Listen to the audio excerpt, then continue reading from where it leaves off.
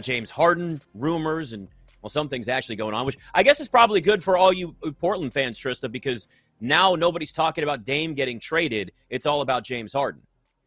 Yeah, that's called 3D chess. Yeah. There you go. All right, we bring on Keith Smith, Spotrac, we could not have asked for a better day to have you on at a better time. And I actually want to start with a tweet that you put out, which I think is really interesting. With the James Harden picking up the option and then possibly being traded, they're going to look to move him. You brought up something I think that's really important, where this is going to be a short-term deal with whoever actually trades for Harden, right? Yeah, he's not extension eligible, so this is not going to be an extend trade or one of those deals where he gets traded and then extends, because he only did a 2-year contract with Philadelphia last offseason. That doesn't allow him to extend, so he's going to go wherever he is, play out the year, and then be an unrestricted free agent in the summer of 2024. Wow.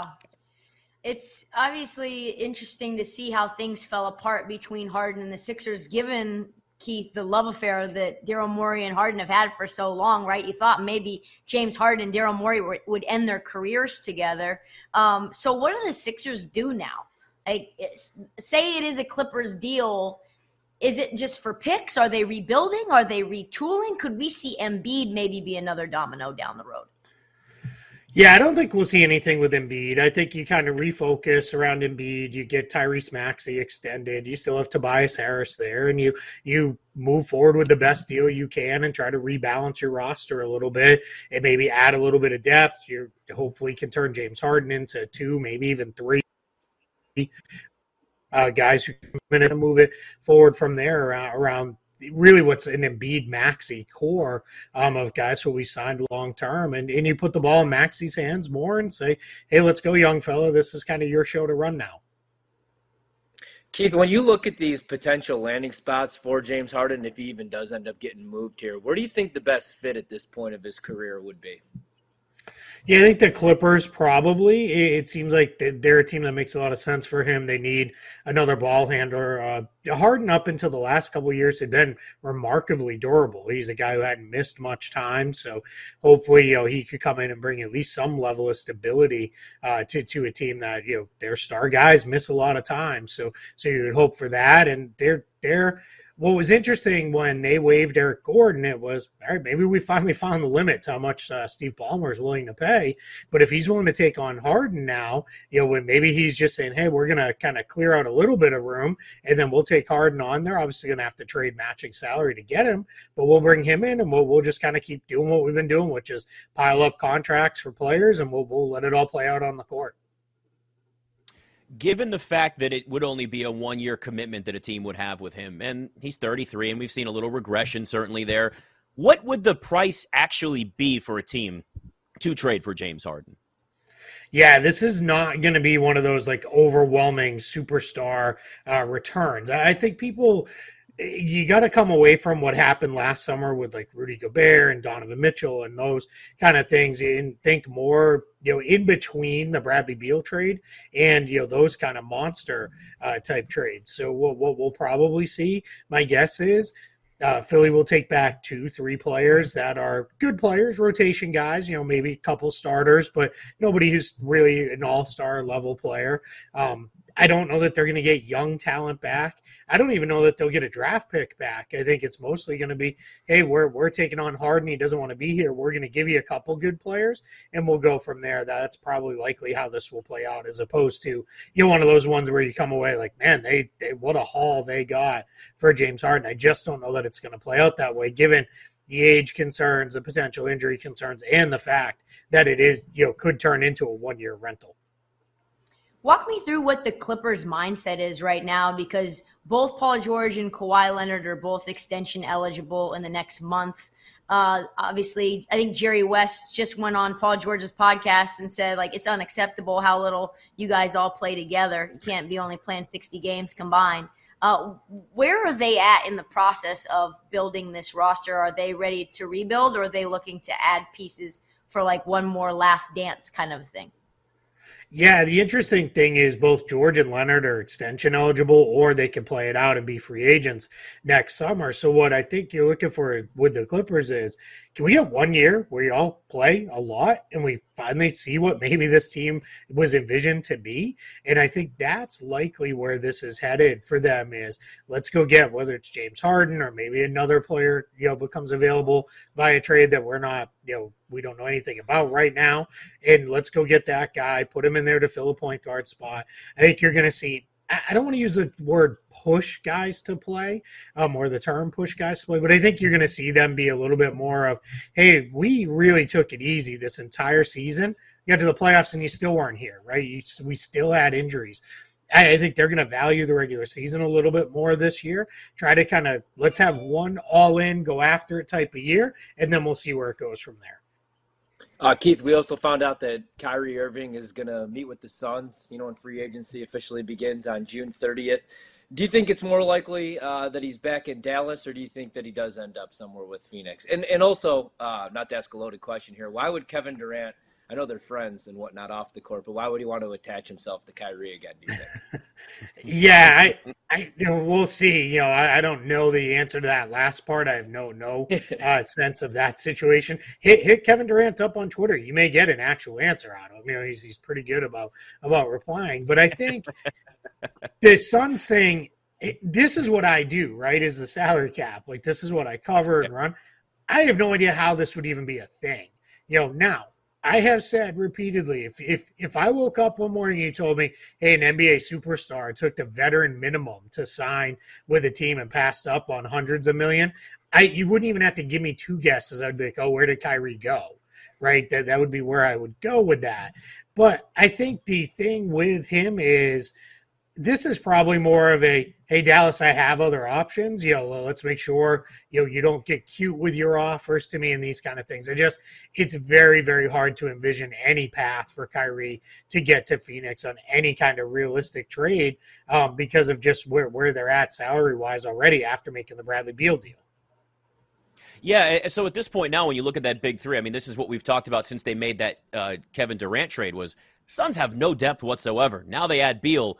What type of restrictions or really just what type of movement do they even have to add to this team to make them not just a contender, but somebody that has depth that can play out an entire season?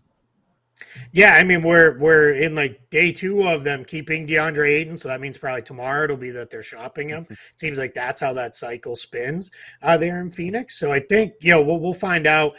Again, they might be able to turn DeAndre Ayton into 1 or 2 or 3 players if they could to replenish some depth, but mostly they're down to re-signing guys and then signing players to the veteran minimum. I think what you're going to see them do is don't be surprised if we all get news, maybe even tomorrow night when negotiations open at 6 p.m. Eastern, the Suns are signing Torrey Craig to something like a $10 million contract, which everybody like, wow, that's a lot for Torrey Craig.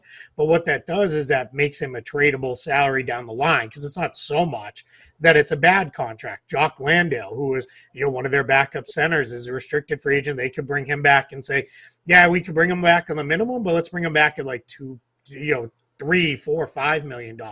Again, remains a tradable contract, and you could move him down the line. So I think that's the kind of things you're going to see with them. Then veterans, when the first couple waves of free agency go through, all the cap space is gone. Most of the exceptions have been used by contenders. They're going to look around and say, you know what? Phoenix has a really good chance to win, and they have rotation roles available. Those are the two things those guys prize when they're in that position if they're chasing a ring. So, hey, why not? I'll sign up, come there. I can play, 15, 20 minutes a night and try to help that team win a title. So I guess let's talk about Dallas, and if they do sign Kyrie Irving, what is their cap situation looking like? Because their cap holds are enormous. Yeah, so what they did some maneuvering at the draft to move around some money they get off of Davis Bertans' contract and brought in Rashawn Holmes. That saved them a little bit of money. They can get into range, again, depending on how much Kyrie Irving resigns for. And that's what I assume is going to happen, is that he resigns at Dallas. If he gives them even a little bit of a break and doesn't take the full max that he can get, and that may be one where Dallas says, hey, we'll give you an extra year on the contract if you'll bring the overall number down a little bit and bring that first year salary down. what you could see is they could get in a range to use the non-taxpayer MLE. Now, it'd be tight, but they could probably pull that off. And at that point, they're going to be in on all kinds of guys. There was reporting today that they want to meet with Bruce Brown. Bruce Brown, I think, is going to have 100 meetings tomorrow, it sounds like. It sounds like everybody wants a meeting with Bruce Brown, including the Denver Nuggets. But those are the kind of guys you'd be looking at, those mid-level target guys to come in, play again. That's another team that can tell a player, hey, come here for $12 million. We've got 25, maybe even 30 minutes a night available for you because they do have some rotation holes to fill there in Dallas. When you look at the Bucks cap situation, what do you think they end up doing here with Chris Middleton and Brook Lopez, and how creative and what really could they do this offseason? Because you look out east and it's really Boston. We'll see what Philadelphia looks like. We don't even talk about Miami, even though they were just in the finals. So what do you think Milwaukee could do here? Yeah, I think you're going to see Milwaukee kind of run it back for the most part with their guys. I think you'll see them try to get Chris Middleton, add years on to he declined like a $40 million player option, so add years, but bring that number down some. Maybe try to get him 30 to 35 million, bring that number down, but give him an extra year or so. I think they're going to do everything they can to re-sign Brook Lopez. I know there's been all kinds of rumors out there. Houston maybe wanted him, and at one point the Lakers are supposedly in on him, and all these teams, and it makes sense because he's really good. He's coming off one of the best years of his career, even despite his advanced age. But I think at the end of the day, he'll probably look around and say, I'm playing next to Giannis on a team that's really good for an organization that's been really good to me. I think he'll probably re-sign. And then from there, it's just about filling out the bench as best they can with, probably try to re-sign guys like Javon Carter, Joe Ingles, bring those guys back into the fold. And they'll probably look pretty similar with a handful of moves around the edges. But that's not a bad thing, right? I know their failure in the playoffs, and I'll call it a failure even if Giannis won't, is, that was, left a sour taste in everybody's mouth, but that's still a very good basketball team. Talking to Keith Smith, BetMGM tonight. I just saw that we had Kristaps Porzingis get introduced and seen him wear the Celtics and all that. It's a little bit, it's a little weird, but then again, he was a Wizard for a short period of time. What do you think of the upside and the ceiling for the Celtics team, and two, can they afford this entire roster with some of the big deals that could be coming up down the road? Yeah, I think to answer the last part of your question first, for them, I think for the Celtics, there's a little bit of a sense of let's let tomorrow's problems be tomorrow's problems. We're a contender right now. It's almost an NFL type of mindset where it's like, hey, we'll load up and go for it when we can. And then, if we're not a contender, who cares if our cap sheet's a mess? A few years down the line, we'll let that all sort itself out. And I think they also have belief of, hey, if this really goes sideways on us, all these guys are still good enough that we can, make trades and get out from under these deals if we need to. So to that point, I think, I'm not locking it in that they're not going to not going to re-sign Grant Williams. I think a lot of people have gone there. I think there's a good chance they re-sign him. When things get really weird for the Celtics is next year and the years beyond, when Jaylen Brown will likely be on a supermax, followed by Jason Tatum a year later. Kristaps Porzingis sounds like there's going to be some kind of extension. So we'll see. On the court, their big thing is, what are they going to do at point guard, right? Marcus Smart, for all his flaws, was the heart and soul of that team, right? He was the guy who made a play whenever you needed a play made. He would hit the floor. He'd get the crowd fired up. He'd get everybody going. So you're in a position, if he's not there, you may have to do something different. So what you're ultimately looking at is you're going to be a different team with Kristaps Porzingis in the fold. You hope a better offensive team, a different kind of defensive team, but maybe not a bad one. He's a better defender than he gets credit for. But it's going to be a different look in Boston for sure, with bigger lineups. Try to maybe, hurt teams a little bit more with size than playing so much perimeter base, which became a little bit of a failing as the season went along. Keith really Smith, quickly, always good talking to you. Oh, all right. You squeeze one in. We got like 60 seconds. Really quick. Go. 60 seconds, Keith. Do you think middle-of-the-road players still end up getting these big max contracts now that we're seeing them be traded for chips? Yeah, not middle of the road guys. I think teams are going to be a little bit more conservative and save those for the best of the best superstars, while also pitching those superstars. Hey, if you take a little bit less, we might be able to do X, Y, and Z down the line. That's going to be a thing that teams are going to start to pitch because of the restrictions in the new CBA on those very, very expensive teams.